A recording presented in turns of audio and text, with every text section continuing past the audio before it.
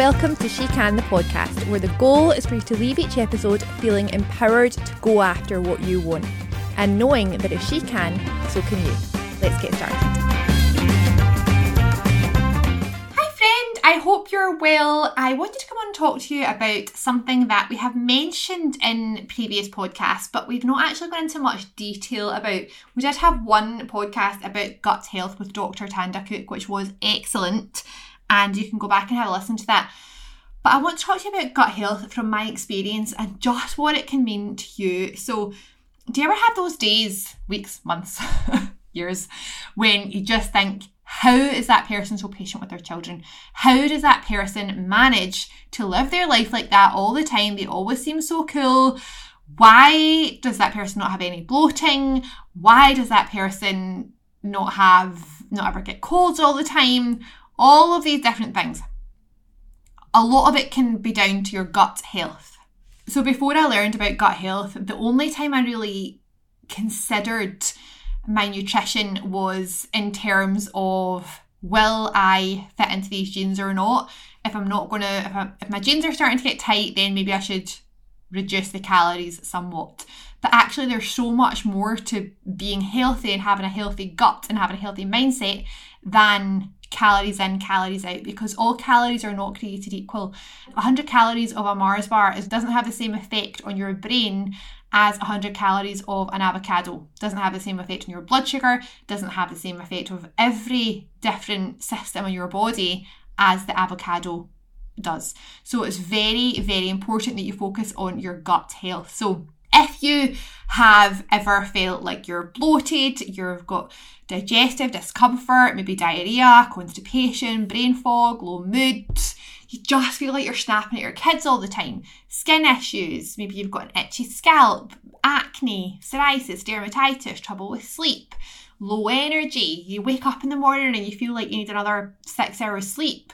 Or maybe you've been changing your diet and you're doing more exercise, but you still struggle to lose weight and you just don't know what the issue is. Sometimes it can be gut health. And I am absolutely not a doctor.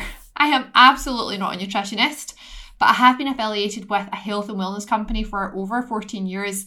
And I have researched gut health a lot. And I do know a lot about your gut microbiome and the impact of it. And I've listened to so many podcasts, listened to so many researchers, and I have had the experience myself of doing gut resets and seeing the transformation in my lifestyle, the transformation in my mindset, the transformation in my patience, and also physically in terms of my body. And I also see what happens when I start eating foods that don't fuel my gut properly, because it just goes backwards when you start to go down that road again. So your gut microbiome is basically the foundation of your health. So good gut health occurs when you have a balance between good bacteria and bad bacteria. And that's a very layman's terms. There are so much more nuanced than that. But in terms of keeping this simple, it's about good and bad bacteria.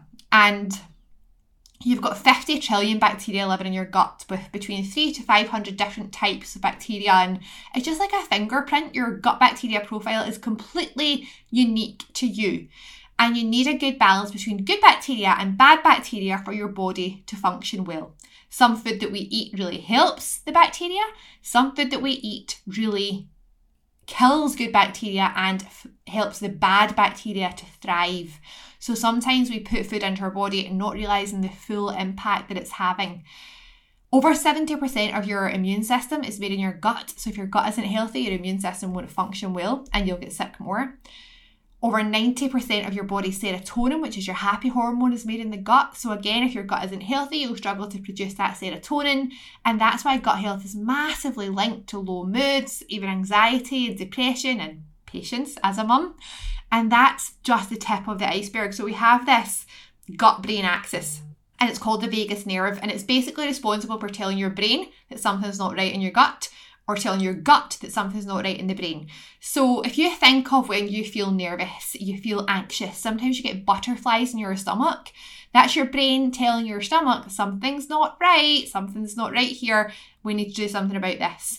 Or other physical manifestations of things like anxiety or nerves or worry could be maybe you start kind of trembling, you start to feel a little bit shaky before you go on stage to speak, or maybe you get red and sweaty, or maybe you start feeling like you need to go to the toilet, you need to run to the toilet, because that's all your body's reaction to your mind's saying something's not right here, we have to deal with this. And that's all linked. So we know that the gut and the brain are considerably linked, and that's just the tip of the iceberg. So when you're paying attention to your gut, you start to see that you can clearly do things that will improve your gut health, and it's not often as difficult as you think. It starts with really, really simple things. So things like having an upset stomach, sometimes that can be signs of an unhealthy gut, because when you have a challenge of processing food and eliminating waste, you're constipated all the time, then that tends to be a sign of an unhealthy gut. But you want to really be feeding that gut with really good, wholesome, fibrous foods in order for the gut to function properly, and drinking so much water, that's part of it as well. If you're eating a lot of sugar and highly processed food and you crave that food a lot, then again, it can be a sign of an unhealthy gut, because high sugar diet is strongly linked to an unhealthy gut, because what sugar does is it increases the bad bacteria and puts it out of balance. And that's a vicious cycle, because the bad bacteria makes your brain crave more carb-based food and sugar, which then impacts the gut, which makes your brain crave more of the same kind of food. And it's a vicious cycle. So sometimes when we're craving food like this, we think of ourselves as, you know, I don't have any willpower, or I really need to stop doing this, and you beat yourself up about it. But actually, it's a chemical imbalance in your gut and your brain, which is making you reach for those foods. When you start to address that chemical imbalance and you start to fuel your gut and your brain properly, those cravings tend to dissipate. It's really, really interesting to actually go through that yourself and start to see the effect that fueling your gut has on your brain.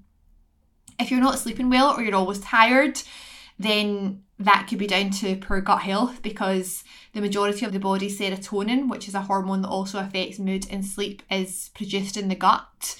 So gut damage can affect sleep massively. Maybe skin issues, things like acne. There's massive bodies of research that show that unhealthy guts and bad diets could be contributing to bad skin. And when the gut's healed, skin issues tend to improve really dramatically.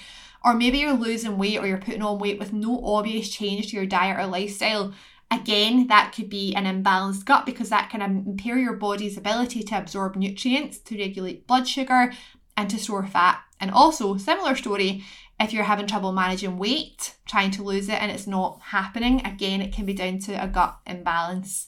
So what can you expect when you heal the gut? You can expect better moods, enhanced resilience to stress, clearer skin, reduced seasonal allergies, even your hay fever can be improved, hormone balance, stronger immune system, better energy, less food sensitivities, improved absorption of critical nutrients, and less anxiety and depression. So you might be thinking, right, all very well and good, Meg, tell me what to do about it. So what can you actually do about it? Let's have a think about what you can do to improve your gut health. First of all, lower your stress levels. So you may think that you're not stressed. However, our body is the same body as millions of years ago when we were being chased by a saber-toothed tiger. We had to develop a system called fight or flight mode that told our body something, we're really in danger here, you're going to die if you don't fight back or run as fast as you can. So you're being chased by a saber-toothed tiger, you're in a really stressful position, your body is pumping out things like cortisol and adrenaline, and it's telling you that this is a high stress situation, you will die if you don't do something about this. There is no way you're sleeping right now because of all those hormones pumping through your body.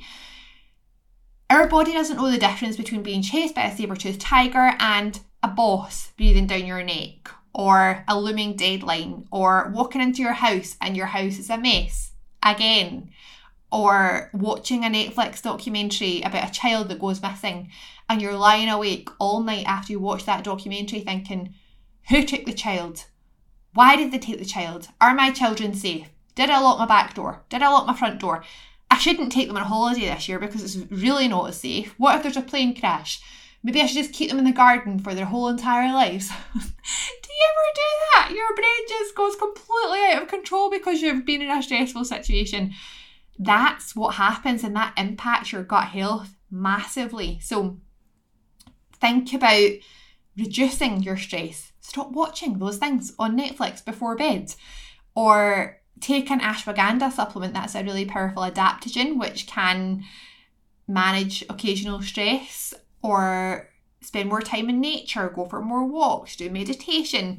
And I know it's easier said than done. I always picture when I tell mothers to do meditation that they're lying all zen, and then a child just comes up and jumps on top of them and pulls their hair and says, "Mummy, you did Superman with me."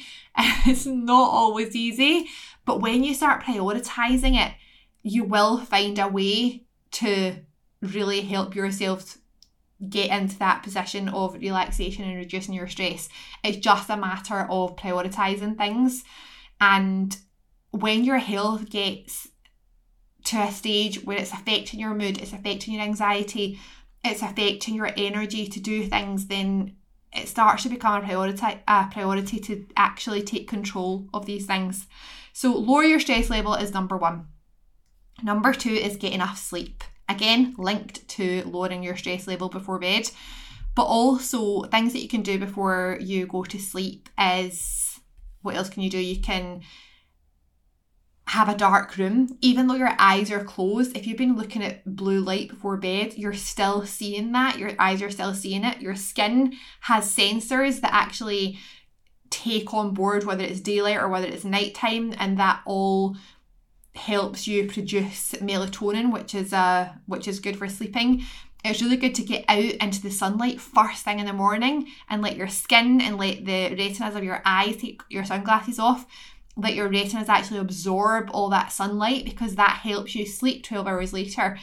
You're aiming for between 8 to 9 hours a night, and if you are someone who has to work at night, I am one of those people, I tend to work a lot at night, then use blue light blockers when it comes to your laptop and your phone, because that can really help just block all of that blue light going into your brain to help you get enough sleep. Sleep is often described as a master dial to your health. When you prioritise sleep, then everything else starts to come into line.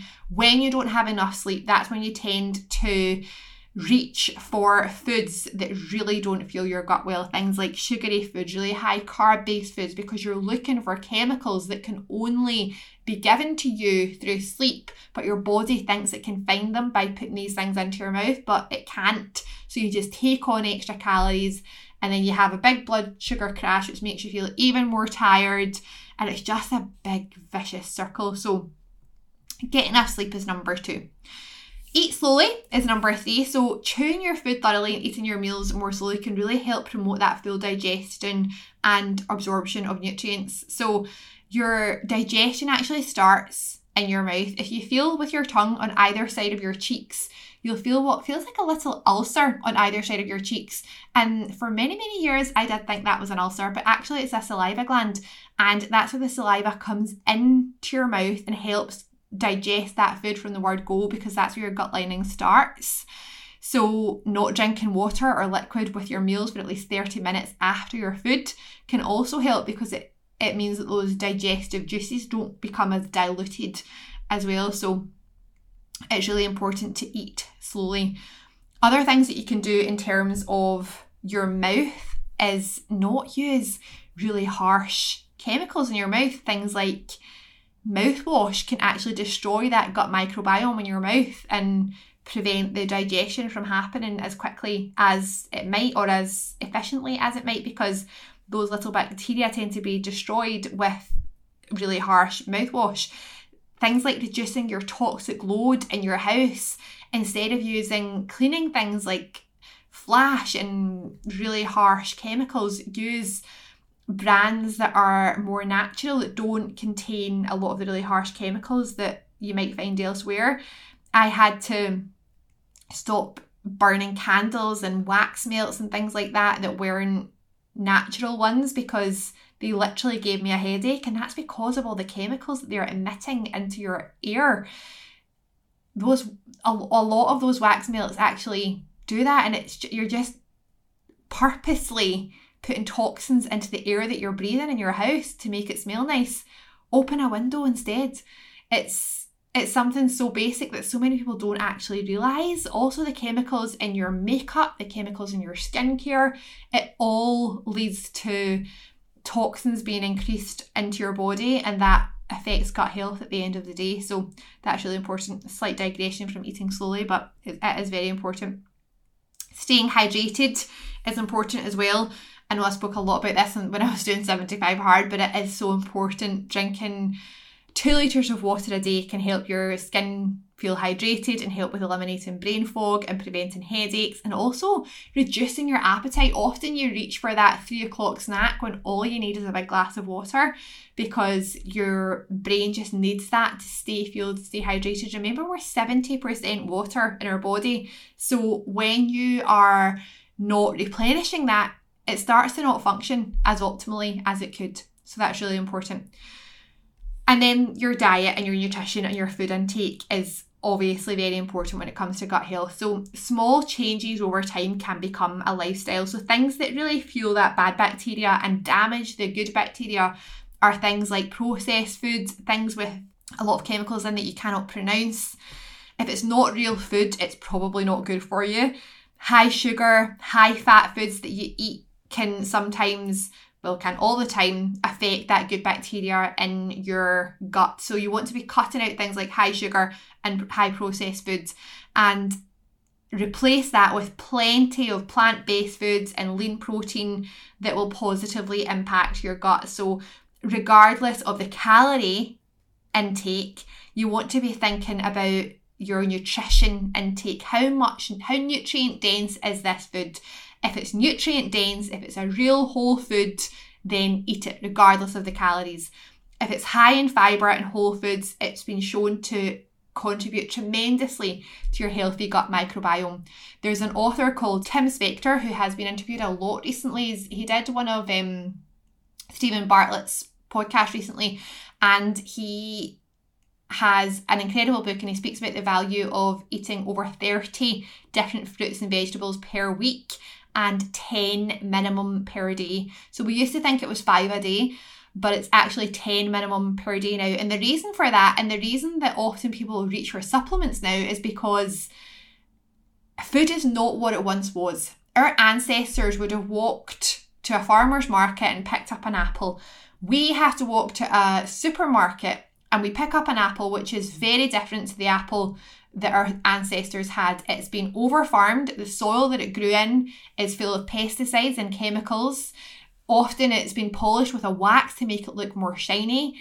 It has been given additives to help it grow bigger and to help it be more pleasing to the eye. It's not got the same nutrient density as our ancestors' apple had. For other fruits, maybe apple's not a good example because they do grow in the UK, but for other fruits, say for example a banana, it's been shipped across the world and it's been refrigerated for days and days and days before it actually reaches us as the end consumer, and the nutrients have depleted along the way. So it's really important to realise that we have to firstly eat organic fruit and vegetables where possible. I know it's not always easy. When it's not possible, just wash your fruit and vegetables before you eat them. And if you can't have that variety of fruit and vegetables on your plate, then take a supplement. Take a green supplement that has a variety of fruit and vegetables in that scoop, because that's a really good way for a busy life to actually take those supplements on board. And you get green supplements that aren't just green, they're also red and yellow and purple and all of the different rainbows of fruit and vegetables that you can get. It just increases that variety of nutrients that will hit your gut and help those microbiome really thrive.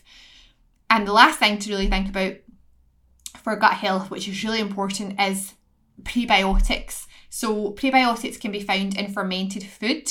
So fermented food would be foods like kombucha is a great example of fermented food. Kefir, sauerkraut, kimchi, miso, they're all fermented foods which are very, very good for your gut health.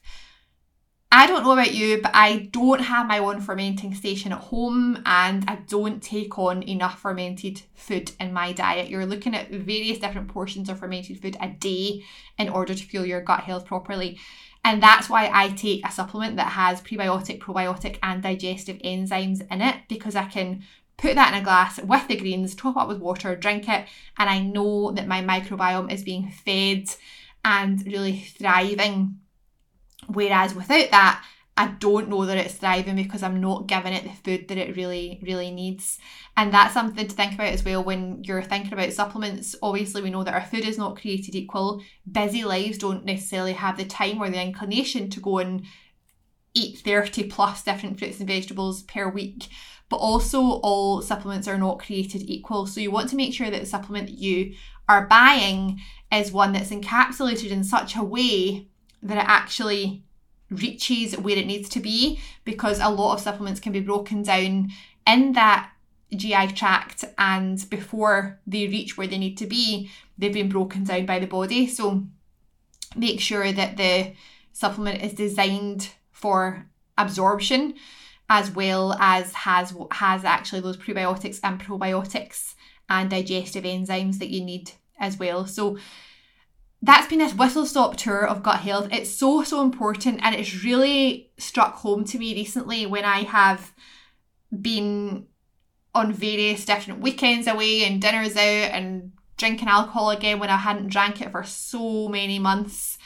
Just how much it impacts your mood, and how much it impacts your energy, and how much it impacts your ability to get stuff done. When you prioritise your gut health, it takes between 3 to 4 days for that microbiome to renew and regenerate. So this doesn't have to be a long-term process for this to happen. You'll start to see the results of treating your microbiome well. You'll start to see those results literally in the space of a few days. So I challenge you to do that. Start treating it well. Cut out those common allergens. Cut out the high processed food and the high sugar food and the alcohol for a few days, and just fuel your body with a rainbow of fruit and vegetables, and start to see how much energy you have, because I guarantee you'll start to be converted and you'll start to think, aha, this is how my body is supposed to feel, and everything will start to just become a little bit clearer, and that fog will start lifting, and you're going to feel so much better about yourself, and your mood will start to lift. This podcast is not a nutrition podcast. I am not a nutritionist or a doctor by any manner of means, but it's designed to help women go after their goals while they're running after their kids. And in my opinion, the first place to start with that is with your nutrition, because if you're not fueling your body properly, you're not going to be running after anything, to be honest. So that's a really, really good place to start. So I hope you enjoyed it. Thanks so much for your time, and I'll see you soon. Thank you so much for listening to today's episode. If you found value in what we shared, please feel free to share it on your social media. You'll find me on Instagram at SheCanPod and at Meg McLean UK. And if you want to watch the video, you can search for She Can the podcast on YouTube.